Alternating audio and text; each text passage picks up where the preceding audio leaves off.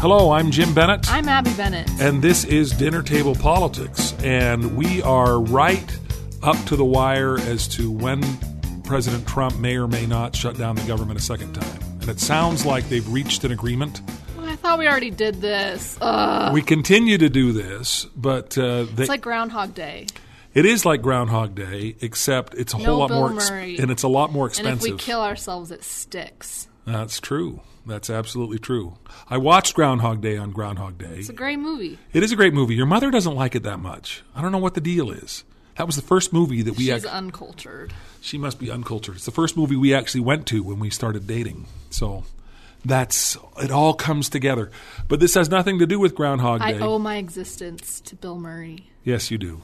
But doesn't everybody, to some degree? Doesn't everyone? To some degree or another. So...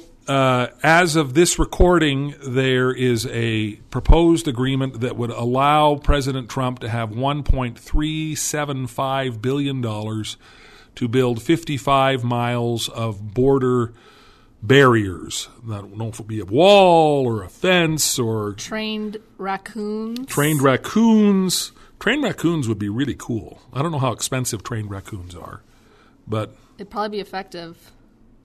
Yeah, you think? They'd be powerful with their opposable thumbs. What would with their they could hold guns. All right.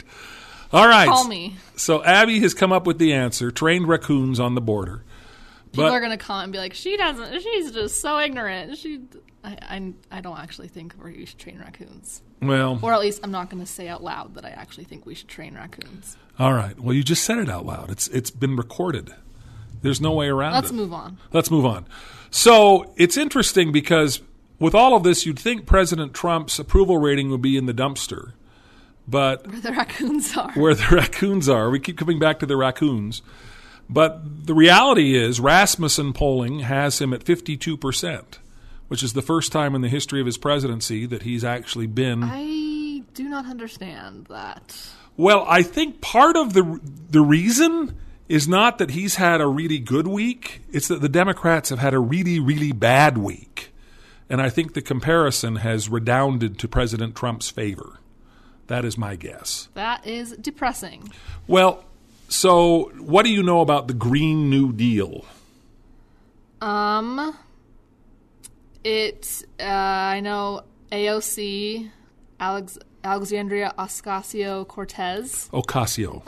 Ocasio? Yeah. Oh, sorry. Sorry, AOC. Backs it. It says stuff like we're going to be completely fossil fuel free in 10 years. Other green stuff. Other new stuff. Right. Other deal-y stuff. Yeah, so green, new, and deal. You covered all three of those. Yeah. Is that in announcing the Green New Deal, AOC posted an FAQ on her website. You're familiar with what an FAQ is, right? I've encountered them before, yes. You've encountered them before. Frequently asked questions. And this document was bizarre. This document talked not only about getting rid of fossil fuels in 10 years, it talked about getting rid of air travel in 10 years, that we only have high-speed rail. Oh. I don't know how we get to Hawaii on high-speed rail, but, something. Underwater. And it talked about... That would be cool, actually. It talked about getting to net zero emissions, but it would take longer to get rid of farting cows. That's a direct quote from the FAQ. I don't know of any other government document that mentions farting cows.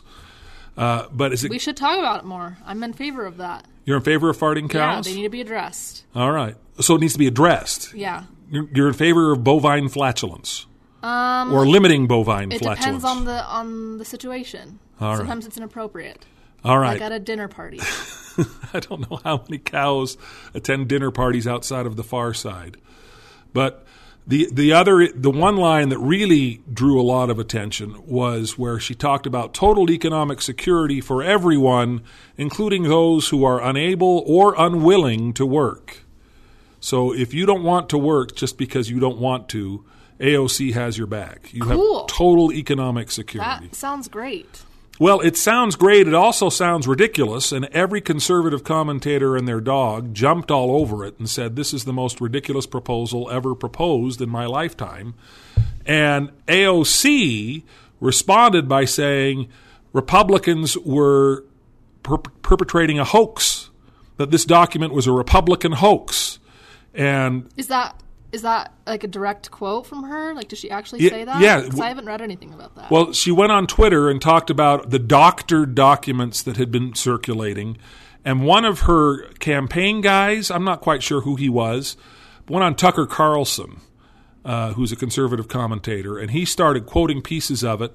And this guy said, we never said that. We never said unable to, or unwilling to work. We never said anything about farting cows. This isn't our document. This is crazy. You said flatulent cows. No, it says farting cows in the document. It says it's going to take us more than 10 years to get rid of all the farting cows. That is a direct quote. I wouldn't be using that word in this podcast if it didn't exist in the actual FAQ. What's that drug that makes you not gassy? Beano? Beano. We got to give all the cows Beano. Bovine Beano. I think that it's alliterative. I think it works. It would fly off the shelves. It would fly off the shelves if cows actually went and shopped on their own. So this document was circulating, and finally, and it became increasingly ridiculous because you could look at the metadata of the document. In other words, you could go into the digital files that demonstrated who wrote the document, and it was produced by AOC. Shrink yourself down and jump into the computer. You shrink like Tron. Like in Tron, yeah. Right. Well, it was AOC's chief of staff. It was his computer. It was written there, and it was posted, not only posted on her website, but it was given by AOC's office to NPR. NPR still has it up online. That's bizarre. Well, she since finally came back and admitted, okay, yes, this was a draft of the version, and it went up a little too early, and it isn't what it includes, and blah, blah, blah, blah, blah, and tried to play it down. But that's kind of weird. The damage, I think, has already been done. You had a number, Elizabeth Warren, Cory Booker, Bernie Sanders, and I think a couple of other Democratic presidential candidates. The gang's all here. They all endorsed it.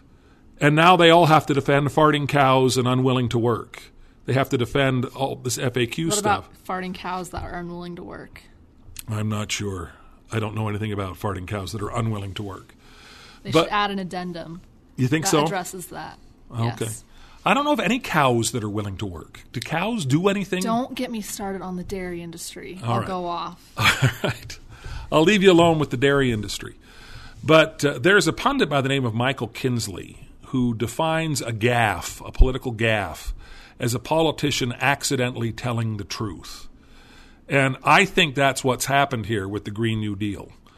I think this is exactly what AOC wants and exactly what AOC believes, and made the mistake of actually saying it in public. Okay. Okay, there's some ridiculous things in it, but I agree with a lot of the things, though. Like, I'm all for cutting down our fossil fuels and our emissions, and okay, I think that's great. Like, why shouldn't we try to do that?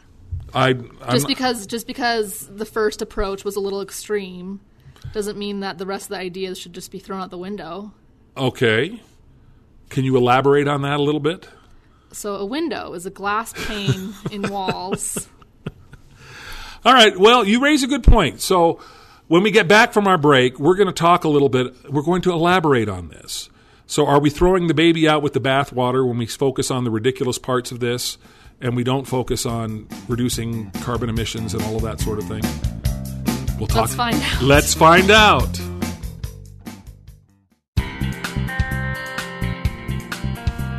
All right, I want to pin you down a little bit, though. I don't want to put you on the spot. But when you say, but you're in favor of a lot of this, what is it that you are in favor of in the Green New Deal? You could even speak in broad principles. You don't have to give me a detailed policy outline. I think that the era of fossil fuels is coming to an end.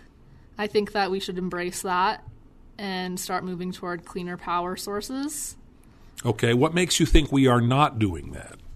I don't know. My car still runs on gas. Most cars still run on gas. Right. Most everything still runs on that, I would assume. Right. Well, so if you were to go back 100 years, more than 100 years now, because I'm not sure when the Model T came out, but if you were to go back before the advent of the automobile, the biggest environmental hazard, we talk about cow farting, the biggest environmental hazard in urban areas it's horse poop. Was horse poop. Yeah, we've talked about that. We've talked about that a little bit. And the horse poop problem was solved by new technology. Okay, but to be fair, we didn't have any ways of... The horse poop problem was that it smelled bad and was getting... No, it's more than just that it smelled bad. It carried disease. Okay, but we didn't have ways to measure, for example, like the emissions in the air and like the, that... The horse poop wasn't necessarily making our planet warmer? Yeah, exactly. Okay. And also, we had disease. We also didn't understand what antibiotics were. There were a lot of issues. Women couldn't vote. Well, I'm not saying we should go back to over 100 years ago. Yes, there were a lot of issues, a lot of problems. The solution to the problem, though, does not necessarily come when the government waves a magic wand. The reason we have not transferred from fossil fuels to something else is not because the government hasn't been paying attention to it. The government's been spending an extraordinary amount of money on it in ways that even... How so? How are they spending money on that? Well, I think probably one of the biggest examples of that is the ethanol subsidies that you see in Iowa. Every 4 years, presidents go to Iowa and fall all over themselves to talk about how important it is to subsidize ethanol, because Iowa farmers really depend on ethanol, and Iowa is the first caucus in the presidential election. And so very few presidential candidates, even Republicans, are willing to say ethanol is a terrible, terrible idea. And it is a terrible idea. We spend more money. It takes more power to harvest ethanol than ethanol actually gives us. But the idea... Another reason that why the caucuses are so dumb. Yes, it is. Gosh. Absolutely it is. But you look at President Obama, who spent an awful lot of money on green initiatives and subsidizing the solar company Solyndra that went bankrupt, even with a whole bunch of federal subsidies. And you look at all... How can it go bankrupt? The sun never goes out. That's true. Doesn't make sense. Well, we can't develop solar power because we don't want to run out of solar energy, right? Because we'll use up the sun faster. Yeah. Yeah. Well, then we can just... That's sarcasm. we can plug the sun into a bigger star. Right. I don't want anybody quoting me and saying that Jim Bennett thinks the sun is going to run out of energy. That was sarcasm. If we need to visit the sun, we can just go at night and plug it in. Right. So, no, there have been huge subsidies dumped on all kinds of green energy initiatives. And the reality is, if you look back in history, huge breakthroughs do not take place just because the government wants them to take place. They usually take place when some evil, greedy capitalist figures out some way to get filthy, stinking rich. I'm going to give you an example. Have we talked about the Wright brothers on this podcast before? I don't think so. Airplane Boys? The Airplane Boys. The Wright brothers, at the same time the Wright brothers were developing their heavier than air flying machine. Yeah, they were not good at that at the beginning. At the beginning. Those really were not great. Those were not great. But at the same time, there was a guy named Samuel Langley who has an Air Force base named after him. But Samuel Langley... Good for him. Yeah, and he was given $70,000 by the federal government to develop an airplane. And he created this big hulking piece of metal that he launched from a catapult on the banks of the Potomac, and guess where the metal ended up? In the Potomac. In the bottom of the river. Very Absolutely. Cool. $70,000, and that's in 1914 money. So we're talking $1 billion zillion dollars. I don't know if it's $1 billion zillion, but the Wright brothers spent less than $1,000 on theirs of their own money, and it was their breakthrough that allowed for air travel to be developed. I look at the government and the idea, it's very frustrating to me to see people look to the government and say, if the government doesn't do it, it's not going to get done. Okay, so then what should the government do? Just sit back and twiddle their thumbs and be like, okay, you guys solve all the problems. We'll just watch? No, but there is a huge, huge middle ground between sitting back and twiddling your thumbs and completely taking over the entire American economy, retrofitting 100% of all buildings in the country, eliminating fossil fuels, eliminating air travel, eliminating farting cows. I mean, what AOC and the Green New Deal are proposing is a complete government takeover of all industry in order to be able to reduce carbon emissions. That, to me, doesn't make a lick of sense. And it's it's extraordinarily frustrating to me when people talk about carbon emissions as if any kind of reduction is going to have a significant impact on the climate. Because Oh, boy. Here we go. No. Here we go. Well, okay, this is the thing that frustrates me so much about the climate debate. I get people talking about how, okay, we're in the middle of an extinction level event. We're about to die. The world is collapsing, so we need to act. Okay, if that's true, we absolutely need to act. But acting requires you to do something specific. And just saying, I'm acting, I'm doing something. I mean, if we decide, okay, we're going to fight climate change, and the way we're going to do it is we're going to get a big laser and we're going to write in the Sahara Desert the words cool down over thousands of miles. So we tell the planet to cool down. We have acted. Does that strike you as a good idea? That's such a weird argument. That's such a strange thing to say. Why? Because what does that have to do with anything? What does that have to do with trying to reduce carbon emissions? Because I think I know that the proposals that are on the table to reduce carbon emissions will be just as effective as writing cool down with a giant laser in the Sahara. Okay, you have a PhD in climatology. I don't think climatology No, is the numbers come from NASA. The numbers come from their own statistics. If you go back into the Obama administration, when Obama's Health and Human Services Secretary had to testify before Congress, and they kept asking her, how much is this going to reduce global temperatures? And the answer was, it's not going to reduce global temperatures at all. But it's a good first step. We're acting, we're doing something, we're taking a step. And that doesn't make any sense to me at all. I mean, you say it doesn't make any sense to you. To me, it's not enough to act. You have to do something that is going to do something. You have to take action that is going to be effective. And none of the actions proposed are going to be effective. Okay, disregarding, assuming that you're right and that reducing carbon emissions is like just stupid and won't do anything, it has other effects as well. It helps our own health just day to day, not like breathing in carbon particulates and things like that. Well, not carbon, that's a stupid thing to say. Not breathing in like carbon monoxide every day is a great thing. And that's carbon monoxide, sure, but carbon dioxide is what they're trying to get rid of. I mean, carbon dioxide is an element that feeds plants and that is essential for life. It's not an element. I'm sorry, it's a molecule. We breathe it out constantly. We breathe it out constantly. And there are ways to deal with carbon dioxide. Your grandfather, one of the last things that he was trying to do before he passed away was develop photosynthesize. Almost. He was developing a process that would sequester carbon emissions using agriculture, creating agricultural ways to sequester carbon and take it out of the atmosphere. And he had a bunch of scientific research on his side and said, this is great, and this will improve life and make life better. And this was a solution that would actually have an impact. And when you look at the things, you're saying, well, okay, all these things are great because look at all the things they're going to do. I look at all the things they're going to do economically, and for the most part, it's economically devastating. What, so you think we should start burning our trash and stuff? I don't understand. No, I'm not saying we should start burning our trash. When did I say we should start burning our trash? So if none of this works, we should just ignore it and just get rid of all... Again, I'm not saying that at all. I just proposed a natural carbon sequestration program. That's just a series of words. That doesn't mean anything. It's so much more complicated than that.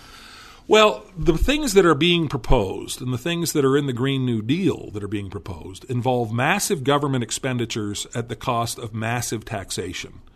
And when energy concerns are taxed, what happens is they pass those costs on to energy consumers.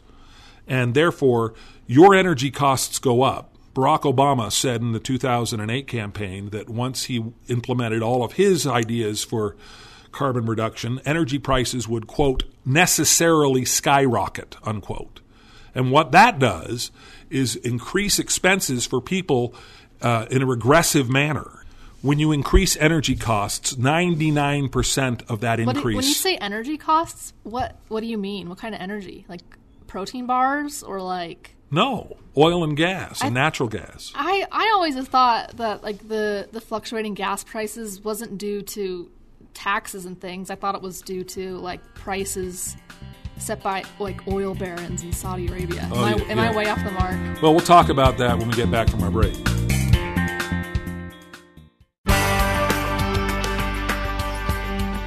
So where do fluctuating gas prices come from? Is that your question? Farting cows. Farting cows. They come, if the oil barons in Saudi Arabia were going to set gas prices, they wouldn't be below $2 a gallon, which is where they are now. I know, that's so awesome. It is kind of awesome. I used like a discount from shopping at Smith's the other day, and I got like 30 cents off a gallon, and I was like, I'm king of the world. Free gas. I'm just gonna fill up everybody's car with gas. Right. They're paying you to fill up your car. It was a good feeling. Yeah. No, it's remarkable. Market prices, market forces set prices. Taxation and those kind of things figure into the mix, obviously.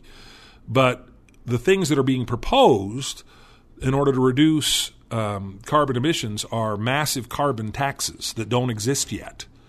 So your prices would go up if the tax were to go up. But if we were to pass a tax that taxed you for your carbon emissions, that would go directly down to the price of gas, and 99% of the cost of that increase would be borne by the 99%. In fact, probably more would be borne by the 99% because you jack up the energy prices for Jeff Bezos. He doesn't care nearly as much as somebody who is going... He cares a little bit more. He just lost half his money. He lost half his money? Yeah. Why would he lose half his... Oh, well, now because of the divorce. Is that what you're talking about? If you ain't no punk, holler, we want prenup. We want prenup, yeah. Well, Jeff... That's from a Kanye West song. I'm sure it is. Shout out Kanye. Shout out Kanye. He's given up politics, hasn't he? Yeah, the last time he tweeted was on January 1st about politics, so... He's still tweeting, though, right? No, he hasn't tweeted since then. Since January 1st? Yeah. There are no Kanye tweets in the new year? No. That's wow. I know. I'm as sad about it as you are. I'm not particularly sad about it at all. Well, then I'm sadder about it than you are. Yes, I would think you would be. Well, regardless of what Kanye thinks about anything, this is the reason why it's not just enough to do something. What you do has to be targeted and it has to be effective, and it has to not be borne primarily by the poor, which is what every single solution on the table would that's exactly what would happen. That's exactly what's going on. And talk about Jeff Bezos. You can also talk about Richard Branson, and you can talk about Elon Musk, and you can talk about all of these people who are spending billions upon billions of dollars on developing green energy and different kinds of solutions in order not just to save the planet, but to also make themselves filthy, stinking rich. And I think that's great. I got no problem with somebody becoming filthy, stinking rich if they can provide technology that improves the lives of everybody on the planet. And I think that's eventually what is going to happen. And it's going to happen regardless of what the federal government does. That does not mean the federal government does not have a role to play, or there's nothing the federal government can do that could be helpful. But I think the most helpful thing they could do is get out of the way. And how are they in the way? They're in the way when they start taxing people and they start trying to get involved in people's lives and telling them how to retrofit all of their buildings 100% and try to shut down industries, which is what they're trying to do now. At least that's what the Green New Deal wants to do. The federal government, with the Green New Deal, if that were to pass, and the idea of it passing, Mitch McConnell has actually scheduled it for a vote because he wants every Democratic senator on record. He is so annoying. Well, I'm sure. They're all so annoying. They're all annoying, but I think that's brilliant. It's okay, this is what you want? Oh, just forget about how I wouldn't hold a vote to open the government last time. Right. I said I'm going to make fun of... I'm not trying... so stupid. I'm not trying to paint Mitch McConnell as anything like a saint or any kind of wonderful human being. But politically, it's brilliant to get people on record. When people were screaming in 2002 to end the Iraq War... the Republicans said, okay, let's take a vote. Who wants to pull out of Iraq tonight? And only one Democrat voted for it. What? Nobody wanted to be on the record as saying that. They wanted to be able to rail against the president without actually being on the record. And this Green New Deal, what's amazing to me also is that Nancy Pelosi thinks this is too far left. If you're further left than Nancy Pelosi, you've got a problem. You're almost right with how far you've circled around. I mean, she was asked about it, and she couldn't even be bothered to name it correctly. She's like, what, the Green Dream or whatever it is? They should have named it that. That sounds so much better. The Green Dream? Yeah. That sounds like one of the milkshakes that McDonald's puts out, like, at St. Patrick's Day, actually. No, that's the Shamrock Shake. I know, but it could also be named Green Dream. Like Sonic could make one and make it Green Dream. You know, when I was 16, I used to say green things all the time because I thought it was funny to say that. Why? Because it rhymes sort of, but it makes things sound funny. Green things. What do you think? Wow, life before the internet must have sucked. That's exactly right. Yes, we did all kinds of strange things to amuse ourselves back in those days. So, I mean, that's just one of the things that AOC has been talking about, but I want to bring up something else before we finish, because nobody else is talking about this other thing that AOC has been talking about, and I want to talk about it. So are you ready? I'm ready. Okay, we'll talk about it when we get back from our break.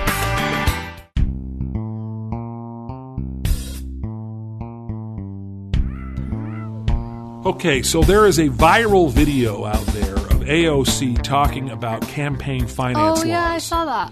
Yeah, and if you Google it and you talk about it, every single news outlet that publishes it says, wow, look at her just dismantling the craziness of our campaign finance laws. What's frustrating, though, is that she gets every single point about campaign finance laws 100% wrong. And nobody's talking about this. I feel like I'm taking crazy pills because I'm the only one who notices this. Maybe I'm crazy. So the first question she asks is it legal to finance your full campaign on 100% PAC money from corporations? And the answer was, oh, yes, it is. Okay. And then she says, okay, is it legal then to use that money? Oh, no, then she asked another guy who wrote an article that said these payments to women were unseemly, but they were not illegal. And he said, did you write that article? And he said, yes. She goes, so, therefore, it's legal for me to use my corporate PAC money to pay hush money to my mistresses and all this dark, terrible money and to do all these things. And I'm ripping my hair out because she's talking about 3 different things at least, and nobody realizes that. A corporate PAC can only give $5,000 to your campaign. But there's a super PAC can give a lot more. No, a super PAC can't give a penny to your campaign. What a super PAC can do is run a campaign on your behalf that is not coordinated with you. Oh, yeah, okay. Right? Okay. And so she kind of says, can I run a campaign solely on corporate PAC donations? And they said, yes, you can. But she's giving the implication that this is a super PAC and that corporations can give millions of dollars that I can then pay in hush money to my mistresses, when in fact they can only give it in $5,000 chunks per campaign. Your mistresses must be pretty cheap. That's exactly right. I mean, you can do that. It's very difficult to do that. At least hold out for $6,000, ladies. Right. Come on. And then she asked this guy, did you write this article? And the article was that the money Donald Trump paid to his mistresses, he was making the argument, I think it's a weak argument, but he was making the argument that the money that Donald Trump paid to his mistresses wasn't campaign money and shouldn't be considered a campaign donation. He was not making the argument that it's legal to use corporate money to pay off your mistresses, which is the way AOC framed the entire thing. And then she goes off on the idea of, okay, is there any limit to the amount of legislation I can do that would affect stock prices? And they say, well, no, there isn't. And she goes, so I can just buy stocks and all these great things, and then I can get in Congress and I can monkey around and make the stock prices go up and make myself rich. And I just sat there ripping my hair out because, no, you can't do that because Congress has conflict of interest laws. When your grandfather was elected in 1992, he was a very wealthy man. He was not a wealthy man when he left the Senate because when he was elected, he had to put all of his assets in a managed trust. He had to, because he had to avoid what AOC was warning about. He had to avoid the idea that, oh, geez, I'm going to manipulate stock prices and I'm going to buy stocks and all this. He had to turn all of his assets over to somebody else. Okay, so then if that's the case, then why do people tell her yes when she's asking these questions? Well, who's she talking to? Well, the questions are, she never says.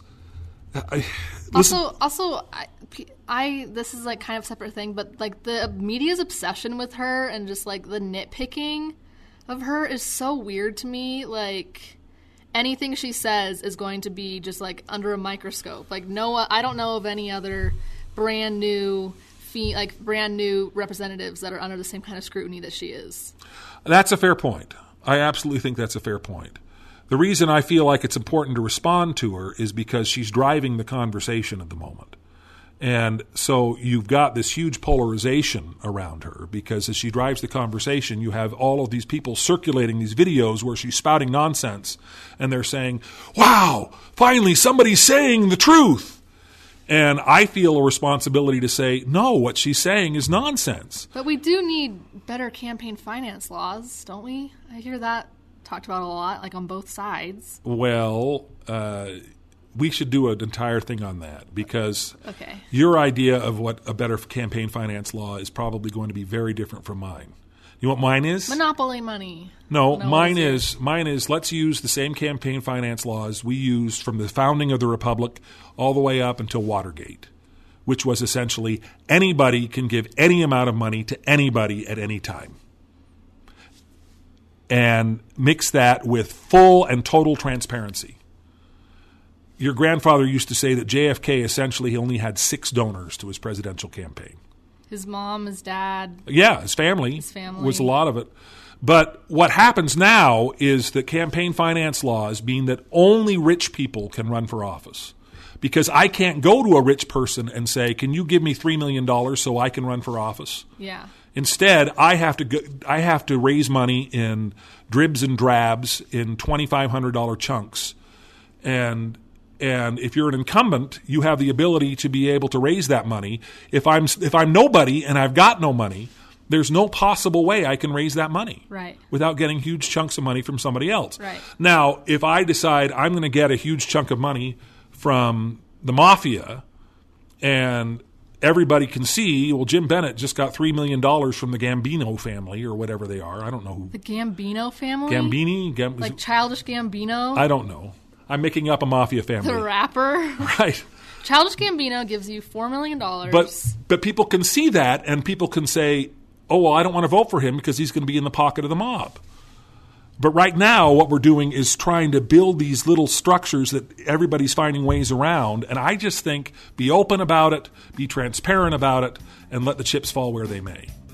And the United Utah Party, incidentally, does not agree with me. I'm out of step with the United Utah Party watch in that yourself. regard. That's right. Well, so maybe we get into campaign finance laws next time. But in the meantime, if you're listening to this on the radio, please subscribe on iTunes or at the KSL Podcast Center. Until next week, this is Jim Bennett. I'm Abby Bennett. We'll see you next time on Dinner Table Politics.